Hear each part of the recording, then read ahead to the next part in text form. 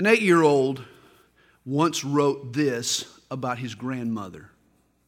A grandma is a lady who has no children of her own, so she likes other people's boys and girls.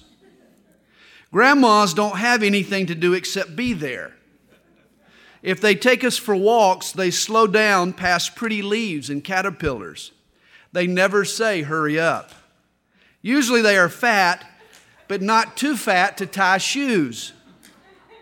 They wear glasses, and sometimes they take their teeth out. They can answer questions like why dogs hate cats and why God isn't married.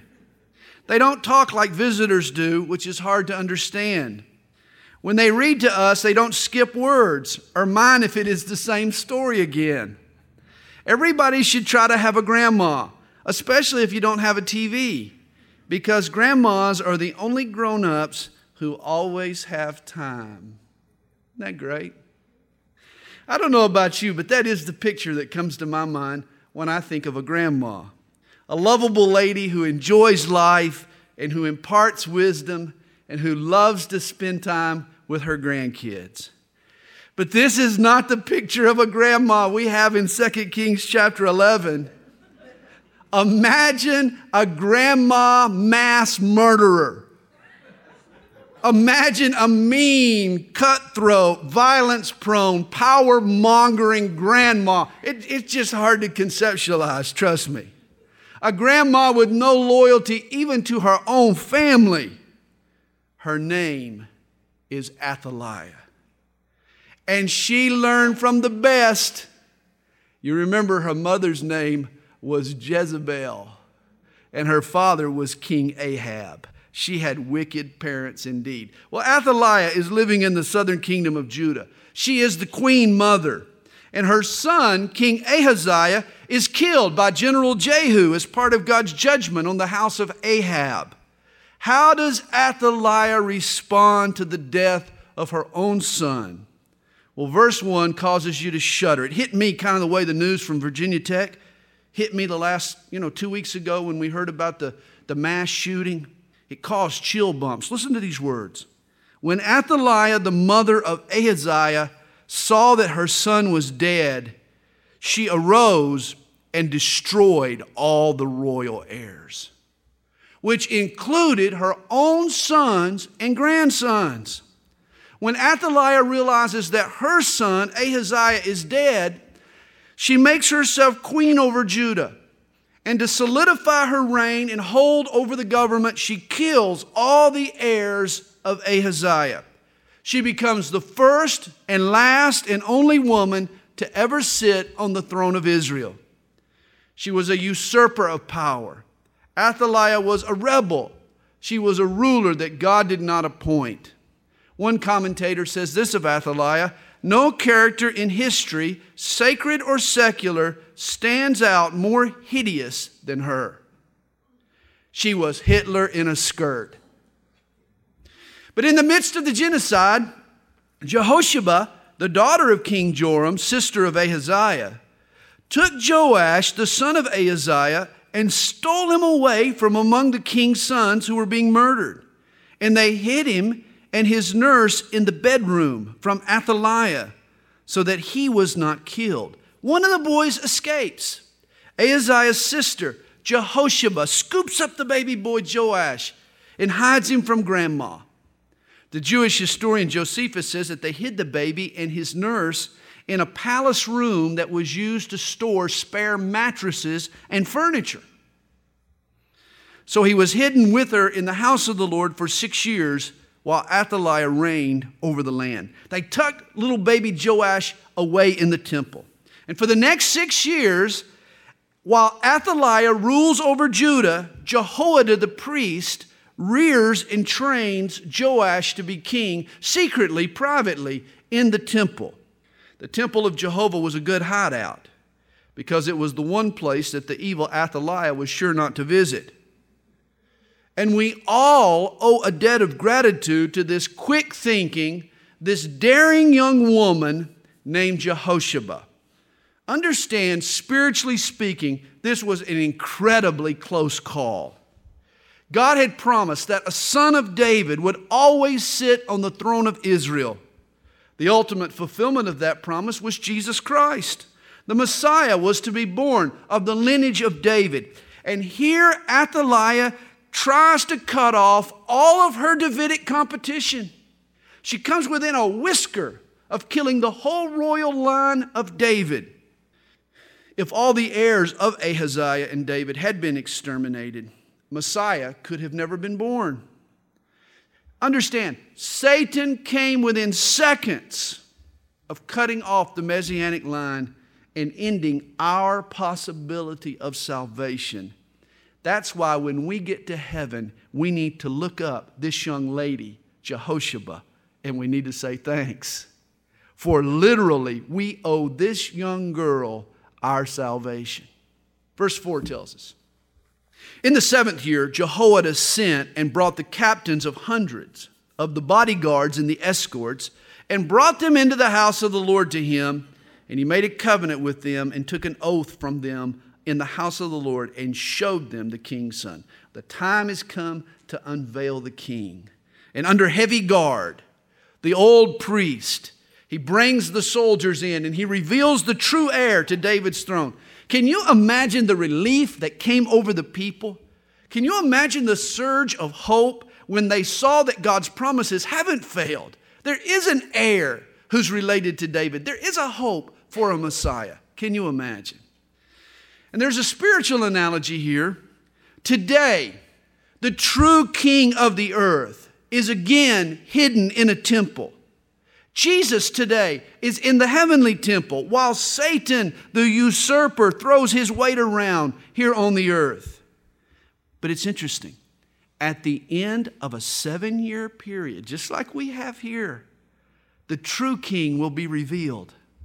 The Bible calls the last 7 years of the present age the Great Tribulation. And at its close, Jesus will appear as King of Kings and Lord of Lords.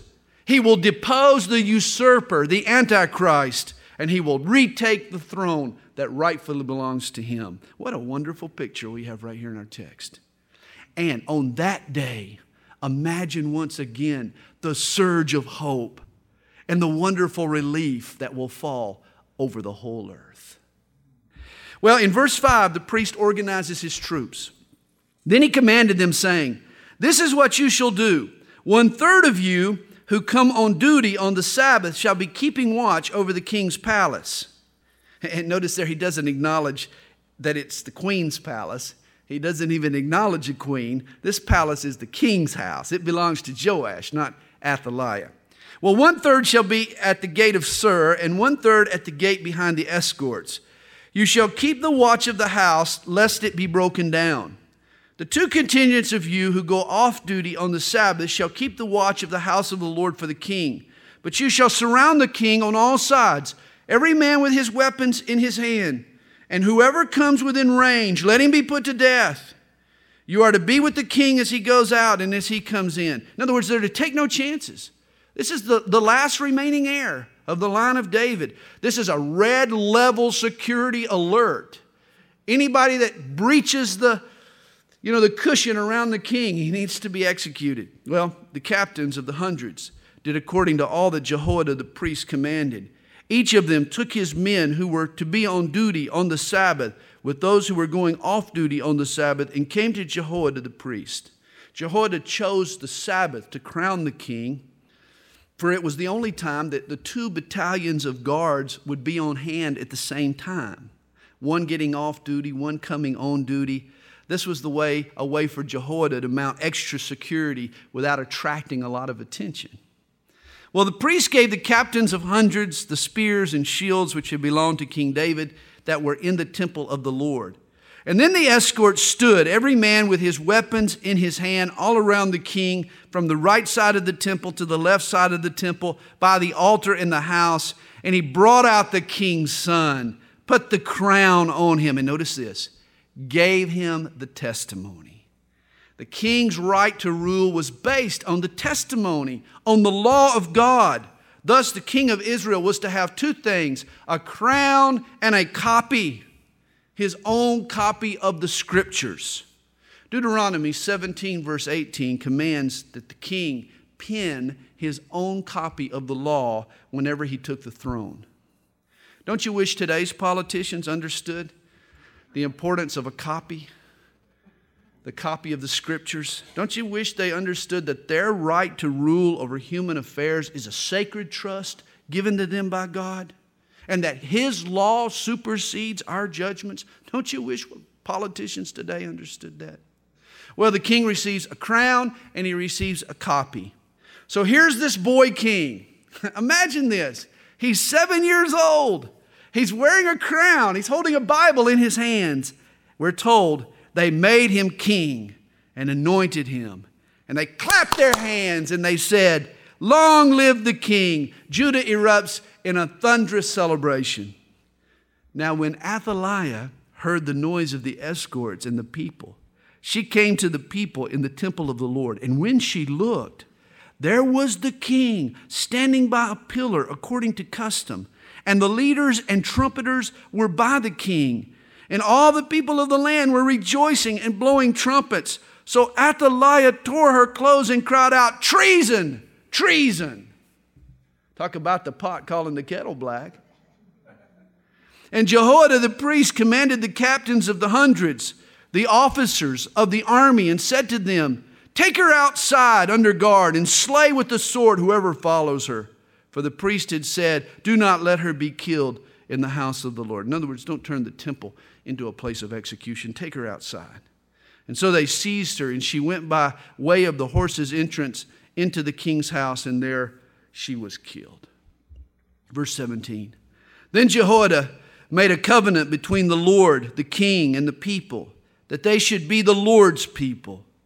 Have you made a covenant tonight with the Lord that you might be the Lord's man, the Lord's woman? And also between the king and the people. And all the people of the land went to the temple of Baal and tore it down. And they thoroughly, and if you become one of the people of the Lord, the first thing you'll do is to tear down the idols, tear down the false altars in your life. And they thoroughly broke in pieces its altars and images and killed Matan, the priest of Baal, before the altars. Remember, Athaliah was the Jezebel of Judah. And just as Jezebel brought Baal worship into the northern kingdom of Israel, her daughter, Athaliah, had brought the same abominable practices to the southern kingdom. And so Jehoiada, he cleans house here in Jerusalem. He wipes out all traces of Baal and his worship. And the priest appointed officers over the house of the Lord. And then he took the captains of hundreds, the bodyguards, the escorts, and all the people of the land, and brought the king down from the house of the Lord, and went by way of the gate of the escorts to the king's house. Then he sat on the throne of the kings. And so all the people of the land rejoiced, and the city was quiet, for they had slain Athaliah with the sword in the king's house. The Davidic heir now, the rightful king of Judah, is back on the throne. Verse 21 tells us, Jehoash was 7 years old when he became king. And legend has it his first royal decree was, "Hear ye, hear ye." PS2s for everyone. Just kidding. Chapter 12. In the 7th year of Jehu, Jehoash became king. And he reigned 40 years in Jerusalem. His mother's name was Zibiah of Beersheba. Now earlier we called this boy Joash. Here he's called Jehoash. Evidently Joash is the shortened version of Jehoash. And my wife always corrects me whenever I shorten it. I have this habit, if you're Michael and I talk to you for more than about 30 seconds, I'll end up calling you Mike. I just did. Deborah's end up Deb, and Jeffrey's end up Jeff. And I just have that. She always tells me it's rude to shorten someone's name without permission, but I don't know. The Bible does it. So.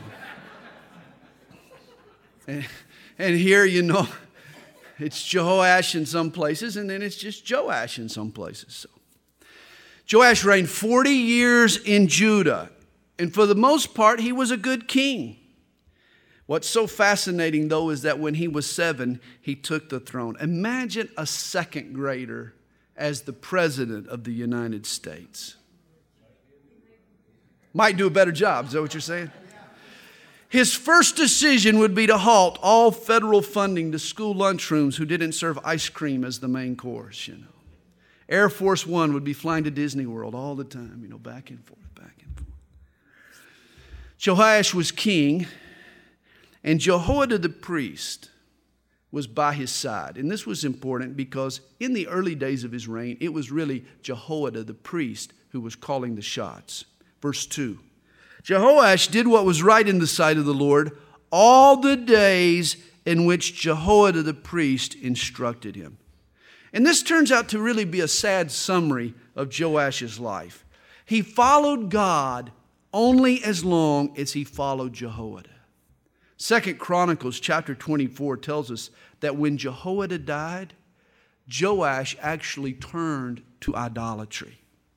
Tragically, as soon as the old priest passes away, Joash walks away from the laws of God. And this is true of many believers today. Think this through. They walk in the Spirit as long as they're in the shadow of a man or in the shadow of a woman. A godly influence is good, but at some point, a godly influence needs to become a personal resolve and a personal commitment. Too many Christians, they're chameleons. They change to the color of their surroundings. Call it the Joash rash. I hope you're cultivating the strength to go it alone. Yes, you can ride the coattails of a friend's faith for a time, but you can only do it for so long. There comes a time when you need to learn to stand on your own.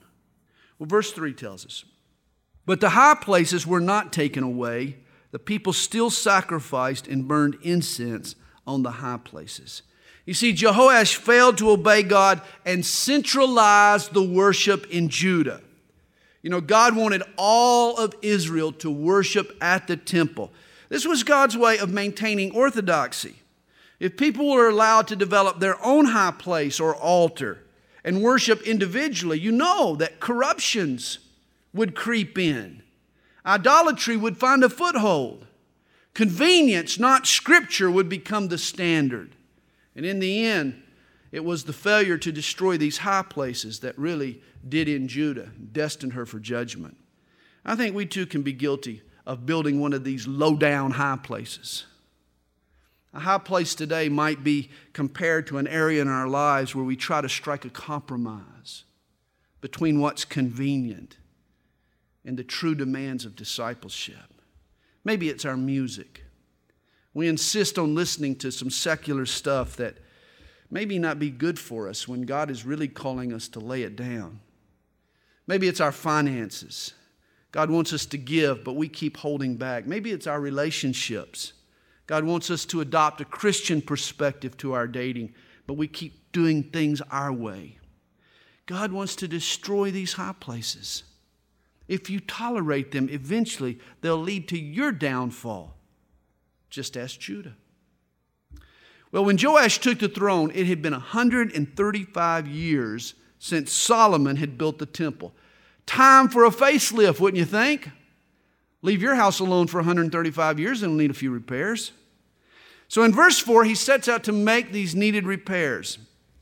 And understand, repairing an existing structure is always more expensive than initial construction. Did you know we just paid $40,000 to renovate these 2 restrooms? $40,000 renovate 4 restrooms. Unbelievable.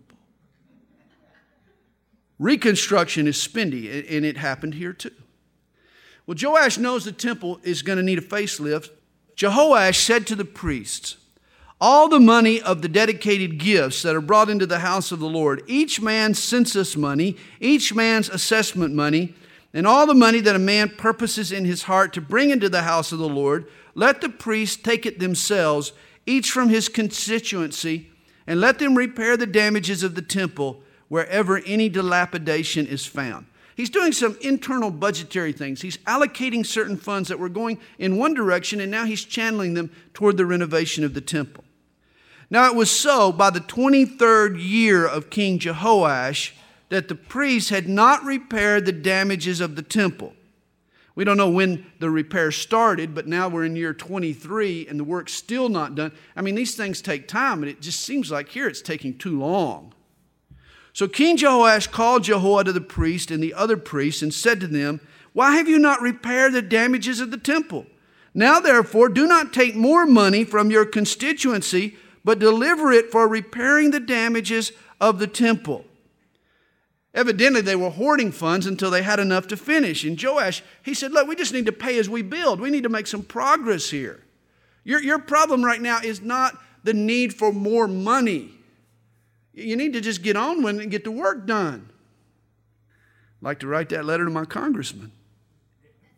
And the priest agreed that they would neither receive any more money from the people nor repair the damages of the temple. In other words, they were not going to use any future funds for the repairs until the money that they had accumulated was already depleted.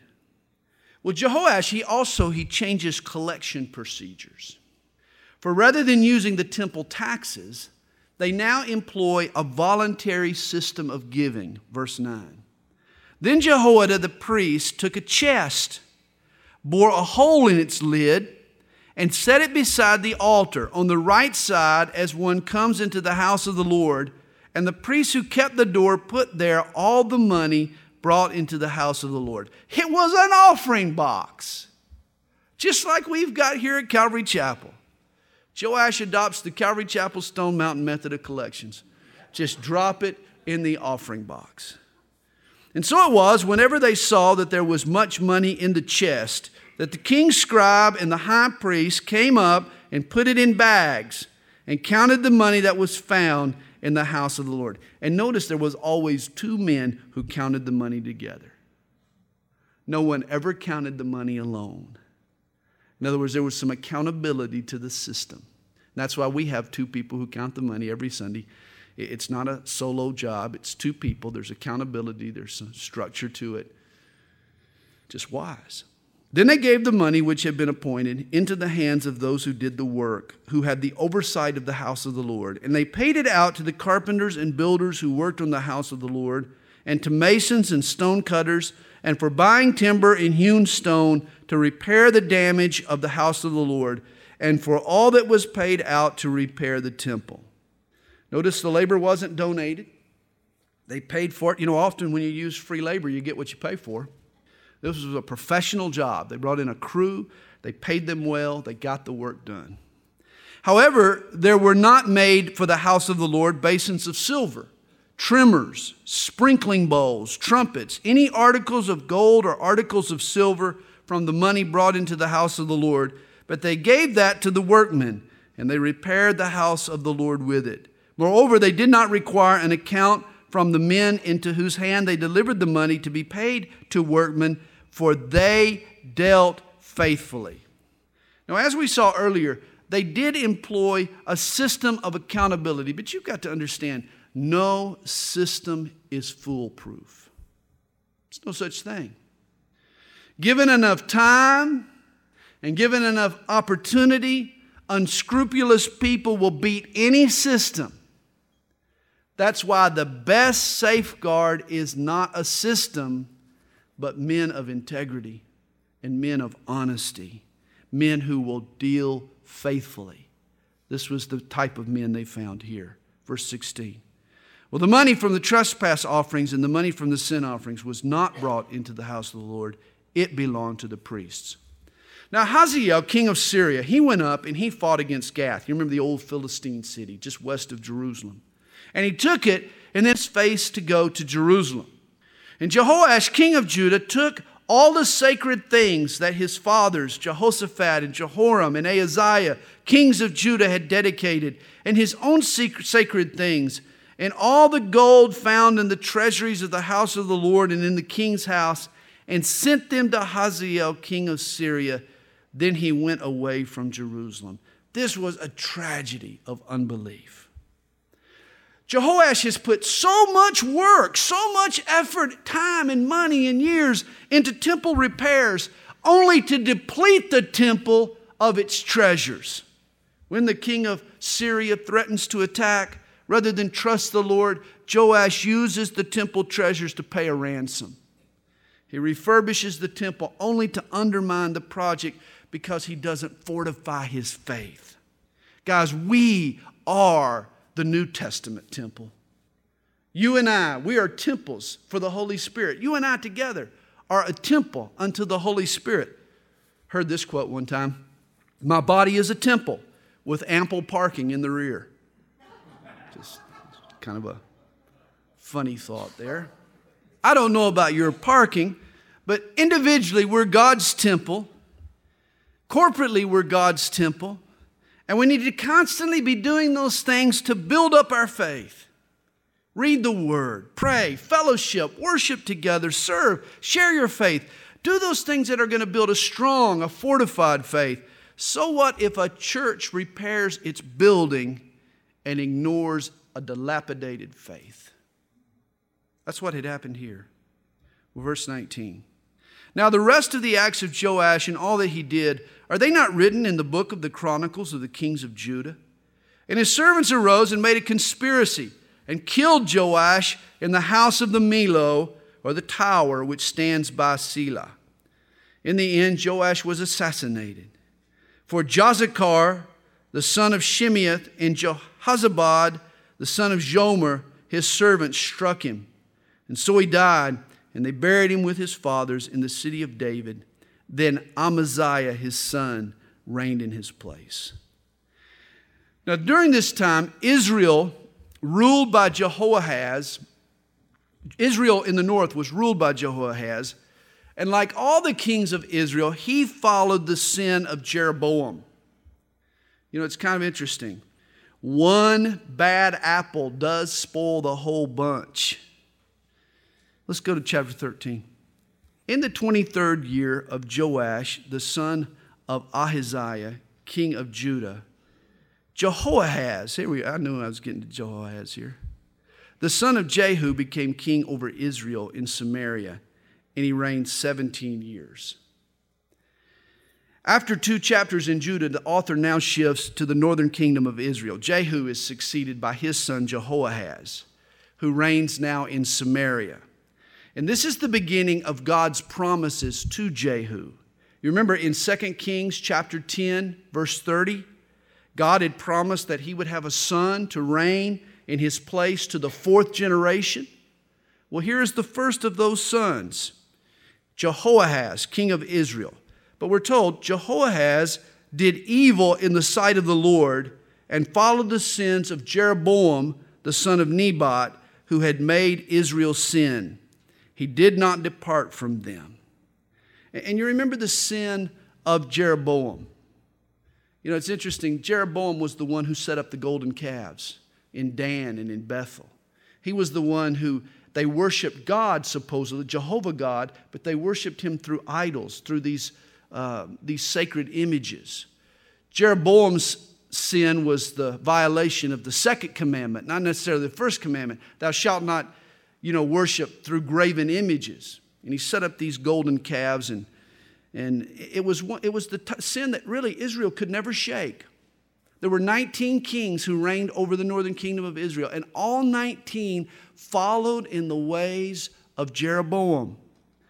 It is true one bad apple can spoil the whole bunch. Jeroboam spoiled the whole bunch for the northern kingdom.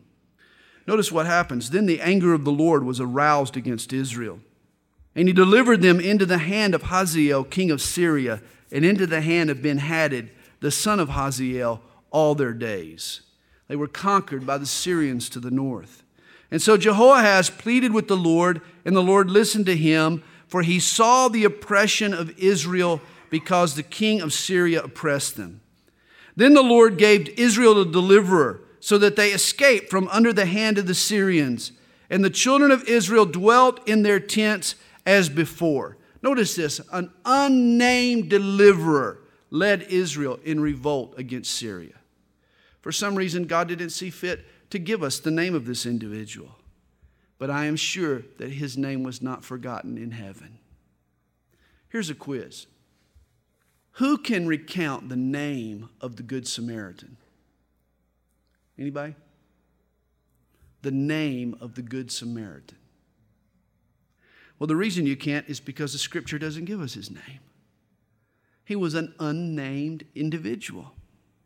Not everyone who serves the Lord, not everyone who makes a vital contribution to the Lord gets his name mentioned in the credits at the end of the movie. Calvary Chapel Stone Mountain is a classic example. Man, this church functions because of the host of unnamed servants who pitch in and do their part. That's the backbone of our church, the unnamed servants. Hey, understand that not every servant of God, not everyone who makes a vital contribution is going to be known for it. You'll be known in heaven, but not necessarily on earth. It reminds me of the private at the military armory. One day he gets a call from a man who asks him, he says, please give me a count of the equipment that's on hand. The private says, well, we've got 3 Jeeps, we've got 4 tanks, we've got 500 rifles, and we've got a ton of ammunition, and we've got 2 fancy Cadillacs for the fat generals. There's this long silence over the phone, and then a voice says, Private, do you know who I am? No, I'm General Weston. The private says, General, do you know who I am? General Weston says, no. The private replies, see you later, fatty.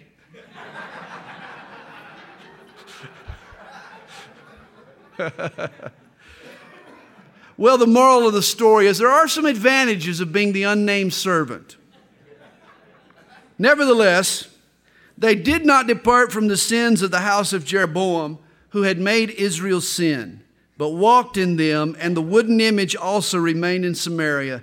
For he left of the army of Jehoahaz only 50 horsemen, 10 chariots, and 10,000 foot soldiers, for the king of Syria had destroyed them and made them like the dust at threshing. Verse 8, now the rest of the acts of Jehoahaz, all that he did and his might, are they not written in the book of the Chronicles of the kings of Israel? So Jehoahaz rested with his fathers, and they buried him in Samaria. Then Joash his son reigned in his place. In the 37th year of Joash, king of Judah, Jehoash, the son of Jehoahaz, became king over Israel in Samaria and reigned 16 years. Now, one of the problems that you encounter when you read 2 Kings, again, is this overlap of names. And that's why you needed that little sheet that gives you the names of the kings. There are 2 Jehorams on that list. There are 2 Joashes on that list. There are 2 Jeroboams on that list. There's different men with the same name, and that leads to confusion. The Joash in chapters 11 and 12 is the king of Judah, the boy king who was hidden by the priest. This king now in chapter 13 is Joash of Israel, the northern kingdom, the son of Jehoahaz. And he did evil in the sight of the Lord. He did not depart from all the sins of Jeroboam, the son of Nebat, who made Israel sin, but walked in them. Now the rest of the acts of Joash, all that he did in his might with which he fought against Amaziah, king of Judah, are they not written in the book of the kings of Israel? So Joash rested with his fathers. Then Jeroboam sat on his throne, and Joash was buried in Samaria with the kings of Israel. This Jeroboam was known as Jeroboam the second. Here's our second Jeroboam. So this is Jeroboam the second. That's what history calls him. He gets named after the northern kingdom's first king, the guy who set up the idols in Dan and in Bethel, and he ends up ruling for 41 years, longest of the kings of Israel. As a matter of fact, history refers to him as one of the more successful kings in the northern kingdom. God was certainly not pleased with him. But before we get to Jeroboam II, an event occurs, it's a flashback to the reign of Joash. Elisha, contracts a fatal illness. Verse 14. Elisha had become sick with the illness of which he would die. Now, we're not given the prophet's age at this point. I noticed one Bible commentary suggested he was 120 years old. But Elisha had been a fixture in Israel for a very long time. He had been a beacon of truth, a beacon of righteousness in a rebellious land. We're told, then Joash, the king of Israel, came down to him and wept over his face and said, "Oh, my father, the chariots of Israel and their horsemen." King Joash pays Elisha a visit. And evidently he expected Elisha to leave the earth as his predecessor Elijah had done, in a fiery chariot. That's why he calls out the chariots of Israel and their horsemen. But Elijah doesn't escape death like Elijah. It's interesting, Elisha healed others, but when it came time for God to take him, his illness proved fatal. See, not all of God's servants get healed in this lifetime. Elisha will die, but first God uses him to utter a deathbed prophecy. And Elisha said to him, "Take a bow and some arrows." And so he took himself a bow and some arrows. Then he said to the king of Israel, "Put your hand on the bow." And so he put his hand on it. And Elisha put his hands on the king's hands. And he said, "Open the east window." And he opened it. You see, Syria was eastward. Then Elisha said, "Shoot." And he shot. You know, it was customary to shoot an arrow or to throw a spear toward a country that you plan to invade. And he said, "The arrow of the Lord's deliverance and the arrow of deliverance from Syria, for you must strike the Assyrians at Aphek till you have destroyed them." All this was assurance that God would fight for Israel and that he would deliver Israel from the army of Syria. Well, then he said, "Take the arrows." And so he took them. And he said to the king of Israel, "Strike the ground." So he struck 3 times and stopped. And the man of God was angry with him and said, "You should have struck 5 or 6 times. Then you would have struck Syria till you had destroyed it. But now you will strike Syria only 3 times. Joash hits the ground 3 times. He stops. And Elisha gets angry with him. "You should have struck 5 or 6 times. Then you would have destroyed Syria. But now you will just strike Syria only 3 times. It won't be a death blow. You'll still have to deal with her." You see, apparently, Elisha could tell that the king's lack of fervor, his lack of passion, was indicative of his attitude. You know, here was a guy that was willing to fight, but evidently not to the full extent that he could. You know, he was willing to fight. He was willing to trust. He was willing to commit, but only to a point. You know people like that?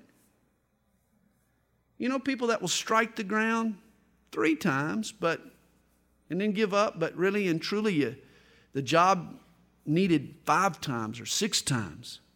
This is our problem on occasion. We strike once or twice at the problem, and then we quit. We get sent on the ropes in our lives, and then we let it go. Guys, sometimes we need that killer instinct. If Joash had truly been desperate for victory, he would have smiked the arrow until it broke. But he didn't. He struck it just a few times and then gave up. You know, some of you may remember Bo Jackson. You know, Bo played baseball for the Kansas City Royals. And it was kind of his trademark. Whenever he would strike out, he would take his bat and he would, boom, and he'd break it over his knee. You ever see that? Maybe I was dreaming. I know he did it. I saw it. Thank you, Jamie. You know, whenever he struck out, he'd take that wooden bat, man, and he'd just crack it right over his knee. And I was always impressed with the strength that it took to break a wooden bat like that over your knee. I never took his actions as poor sportsmanship. I took it as determination. To me, it was obvious Bo knows desire. Apparently, that's what Joash lacked. He needed a little fire. He needed a little passion. The king didn't realize that faith has to be persistent. He doesn't just try once and then give up, or twice or 3 times. Hey, faith keeps pounding until the bat breaks. Well, verse 20 says, "Then Elisha died and they buried him." And notice the terseness of the statement there. The implication is a simple burial rather than a huge state funeral, you know. You know, when Elisha died, he was not given a hero's burial. It was a no-frills kind of a funeral. And the raiding bands from Moab invaded the land in the spring of the year. An amazing thing happens here. So it was, as they were burying a man, that suddenly they spied a band of raiders. And they put the man in the tomb of Elisha. We need to get out of Dodge. Just stick him over there in Elisha's tomb for the time being, and we'll come back and finish the job later. So they put the man in the tomb of Elisha, and when the man was let down and touched the bones of Elisha, he revived and he stood on his feet. Isn't it amazing? Even after Elisha was dead, his bones were still working miracles. Remember, Elisha had asked Elijah for a double portion of the Holy Spirit. I think he got his request. Verse 22. And Hazael, king of Syria, oppressed Israel all the days of Jehoahaz. But the Lord was gracious to them, had compassion on them, and regarded them because of his covenant with Abraham, Isaac, and Jacob, and would not yet destroy them or cast them from his presence. Now Hazael, king of Syria, died. Then Ben-Hadad, his son, reigned in his place. And Jehoash, the son of Jehoahaz, recaptured from the hand of Ben-Hadad, the son of Hazael, the cities which he had taken out of the hand of Jehoahaz, his father, by war. 3 times Joash defeated him and captured the cities of Israel. His 3 victories fulfilled Elisha's deathbed prophecy. He struck 3 times. He did win 3 victories, but that was it. Well, chapter 14 shifts again to Judah and King Amaziah, the successor of Joash. In the 2nd year of Joash, the son of Jehoahaz, king of Israel, Amaziah, the son of Joash, king of Judah, became king. He was 25 years old when he became king, and he reigned 29 years in Jerusalem. His mother's name was Jehoaddan of Jerusalem, and he did what was right in the sight of the Lord, yet not like his father David. He did everything as his father Joash had done. However, the high places were not taken away, and the people still sacrificed and burned incense on the high places. Now it happened as soon as the kingdom was established in his hand that he executed his servants who had murdered his father the king. For the children of the murderers he did not execute, according to what is written in the book of the law of Moses, in which the Lord commanded, saying, Fathers shall not be put to death for their children, nor shall their children be put to death for their fathers, but a person shall be put to death for his own sin. And the scriptural reference there was Deuteronomy chapter 24, verse 16. Now Amaziah also killed 10,000 Edomites in the valley of Salt, or in the Dead Sea Basin. And he took Selah by war. Some people think Selah was the rock city of Petra, and called its name Joktheel to this day. Now, according to 2 Chronicles chapter 25, Amaziah's victories over Edom went to his head. Got the big head. He had some minor success, but it made him feel invincible. And he started looking for bigger fish to fry. Then Amaziah sent messengers to Jehoash, the son of Jehoahaz, the son of Jehu, king of Israel, saying, Come, let us face one another in battle. Now at the time, Israel was this dominant power. Judah was sort of a weakling. Judah was really no match for the northern kingdom of Israel. But it's Amaziah now. He's had these victories over Edom, and now he wants to pick a fight with Israel. And Jehoash, king of Israel, sent to Amaziah, king of Judah, saying, The thistle that was in Lebanon sent to the cedar that was in Lebanon, saying, Give your daughter to my son as wife. And a wild beast that was in Lebanon passed by and trampled the thistle. Now, you get what he's saying? Judah is the thistle. We're talking just a bush. Israel, the northern kingdom, is the cedar tree. And Jehoash warns that Judah is about to be trampled by the northern kingdom, that the cedar tree is about to crush the thistle. Verse 10, You have indeed defeated Edom, and your heart has lifted you up. Glory in that, and stay at home. For why should you meddle with trouble so that you fall, you and Judah with you? But Amaziah would not heed. Guys, beware of pride. Amaziah thought that just because he won the Pee Wee championship, he was ready to take on the Atlanta Braves.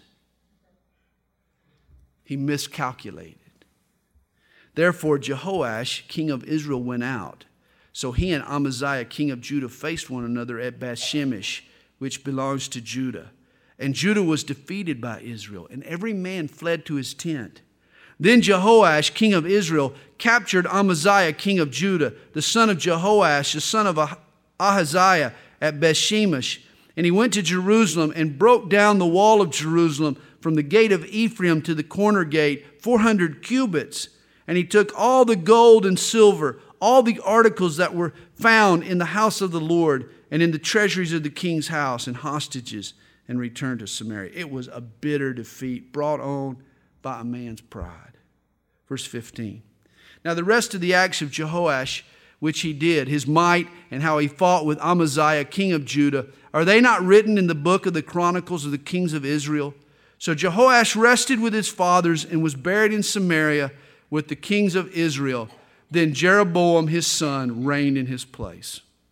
And it was during the reigns of Joash and Jeroboam II that the northern kingdom of Israel did experience a surge of strength and prosperity. It was in essence a final reprieve, sort of the calm before the storm. It was one last period of God's blessing before God's judgment. And it was during this time, by the way, that God sent prophets. Prophets like Hosea, prophets like Amos, to warn Israel of their sin. Jonah ministered to Israel during the reign of Jeroboam II. As a matter of fact, his name gets mentioned here in verse 25. This whole flurry of prophetic warning was God's final call to the northern kingdom of Israel. Verse 17. Well, Amaziah, the son of Joash, king of Judah, lived 15 years after the death of Jehoash, the son of Jehoahaz, king of Israel. Now the rest of the acts of Amaziah, are they not written in the book of the Chronicles of the kings of Judah? And they formed a conspiracy against him in Jerusalem, and he fled to Lachish, but they sent after him to Lachish and killed him there. Then they brought him on horses, and he was buried at Jerusalem with his fathers in the city of David. And all the people of Judah took Azariah, who was 16 years old, and made him king instead of his father Amaziah. Now imagine, you get your driver's license and you get crowned king in the same year. It's a big year. You know, we've talked about a 7-year-old king, and now we're talking about a 16-year-old king. And quite frankly, after having a 7-year-old and after having a 16-year-old, I'm not sure which one I'd want to live under. Think about that for a minute. We're told Azariah built Elath.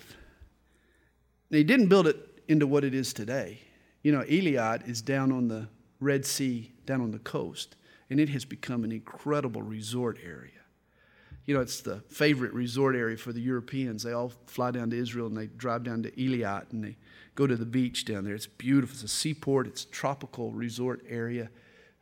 You know, one of our trips to Israel, I'd love to just go a few days earlier and just spend down at Elath. It's wonderful. Well, Azariah, he built Elath and he restored it to Judah after the king rested with his fathers.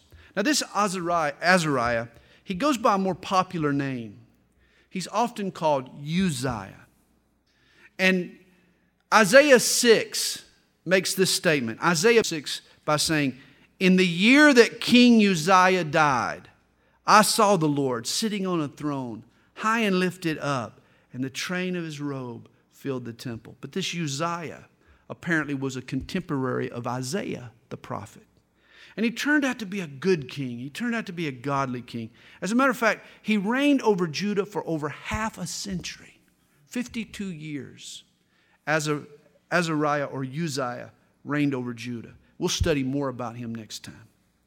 In the 15th year of Amaziah, the son of Joash, king of Judah, Jeroboam, the son of Joash, king of Israel, became king of Samaria, and he reigned 41 years. That's a long time.